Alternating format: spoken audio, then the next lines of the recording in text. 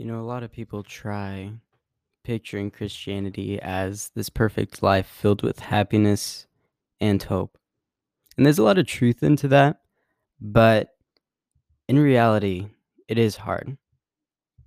Everyone out there suffers. Everyone out there goes through hard things. As of right now, during this recording, um, another shooting happened at a high school, and it's just terrible to see these these terrible things happen every single day. And a lot of times it can get pretty discouraging when you think about like being a believer, being a follower of God and seeing just so much suffering and brokenness in this world. And a lot of people may be discouraged by that. You may be discouraged by that. Um, but what's important is that through these hard times, it's good to just be reminded of God and who He is. And that's what I want to focus on in this episode is who God is. And so throughout this episode, I'm really going to be talking about this book. It's called God Has a Name, written by John Mark Comer. And when I read this book, it was about 6 months ago, and it completely changed the way that I see God and the way I see my relationship with Him.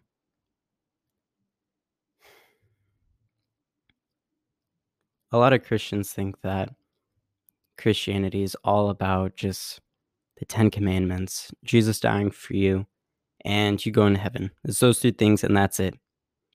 But in this book, the author, John Mark, really focuses on God and his character, and particularly his name, Yahweh.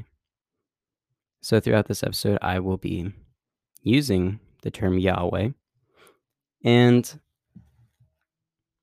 throughout the Bible, like for the first two books of it, a lot of people, like Abraham and Moses, when they interact with Yahweh, they ask him what his name is. They ask God who he is.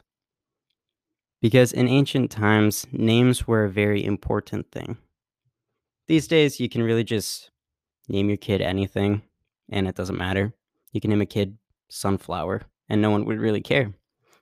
But back in these days, a name just was so intimate and so personal. Each name had a meaning. It was basically the entire person's life summed up in one word.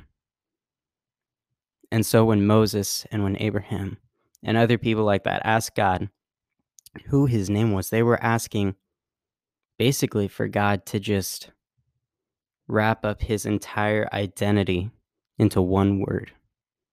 And for a long time, God didn't give them the answer. God didn't tell them their name.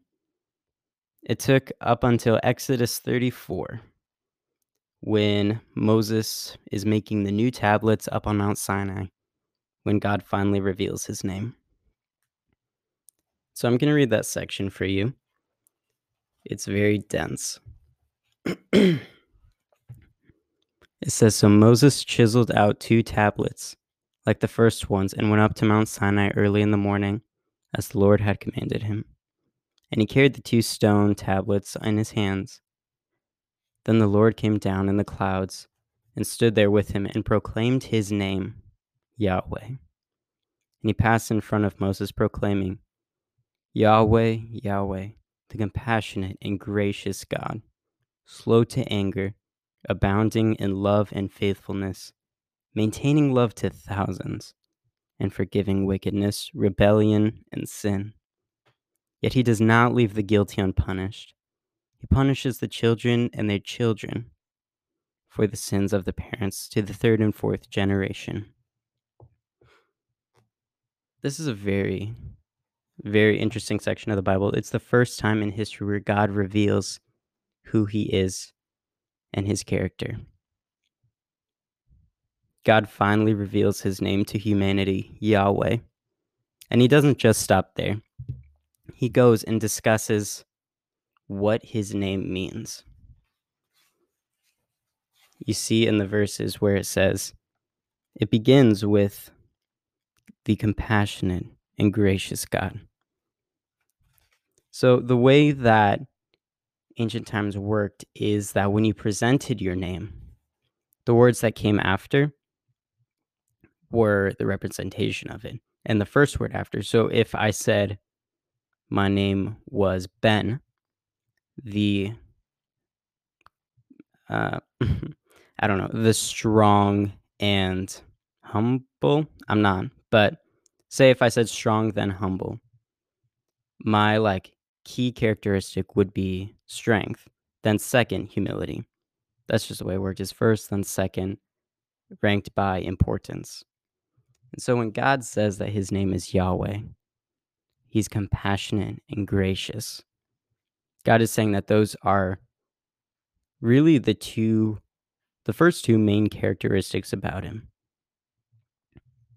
And I love that this is how God begins explaining himself, because compassion and grace go together so well. Because, man, it's just so amazing. Because grace is a feeling, it's an emotion you feel towards someone, really. It's God basically saying that he is a father and we are his children and he loves us and he's taking care of us. And the part where he takes care of us, that's where mercy, or not mercy, that's where compassion comes in. He loves us, but he acts on it. Grace and compassion, it's a feeling and an action. It's not just one or the other. So, right off the bat, God is explaining that he's a God who feels and he's a God who acts. And these are the two amazing things that God needs to have. And he does have, and he wants us to experience that with him. The next characteristic that God says about himself is that he's slow to anger. Now, I love this one because it doesn't say that God doesn't get angry. it's it's that he's slow to it. That's also where the compassion and the grace comes in. It's that when we mess up, God doesn't immediately just lash out and condemn us for it. The way it works is that God God loves us. He guides us. He nurtures us. It's because we are his children. He has a sense of fatherhood towards us. And so with being slow to anger, I found that really interesting because so many of us today get angry very quickly in this world. And no one really stops and thinks. They don't take the time to actually consider the situation fully. But the way God does it is that he observes everything. He's completely selfless. He loves you. And I know it's hard. It may seem that sometimes that God may be angry at you. And the thing is, so many of us live our lives in a way where when we mess up, we kind of just look over our shoulder and are just waiting for God to punish us for it. But that's not the way God works. It's it's if you sin, you deserve hell. But Jesus paying the price, he paid all of the price. If we're followers of Jesus, God doesn't punish us because the punishment's already been paid for. And so keep that in mind in life when you go through trials and tribulations, just struggles in life, just remember that it's not God punishing you. Maybe it's just a hard time in life and God's carrying you through it and God's loving you, God's guiding you. Focus on the good in that time. And you won't be as discouraged with your faith. The next time you hear about, you know, a shooting or maybe it hits close at home where there's divorce or a death in the family or something like that. Don't think that God is punishing you or God's hurting you. Because those things, God didn't create us to experience those things. God created us to live in a beautiful world, but unfortunately, we live in a broken world where there's separation and distrust and sin and death. And those are not things that God wants. So keep that in mind. Focus on the good. Focus on God. Because the next characteristic that God says about himself is that he's abounding in love and faithfulness. And that's perfect because it's true. I mean, we hear it over and over thousands of times where it kind of becomes numb. But the creator of the universe, who formed everything, loves you and is faithful to you, even when you're not faithful to him. This podcast is called Pursuing Jesus Daily. And it exists so that it's just a reminder for us to pursue God, pursue Yahweh. But never forget that Yahweh is also pursuing you because he loves you and he's chasing after you and he wants to have a relationship with you. And what better way to have a relationship with someone to start it off by knowing their name and by learning about who they are. That's why this section in the Bible is so important.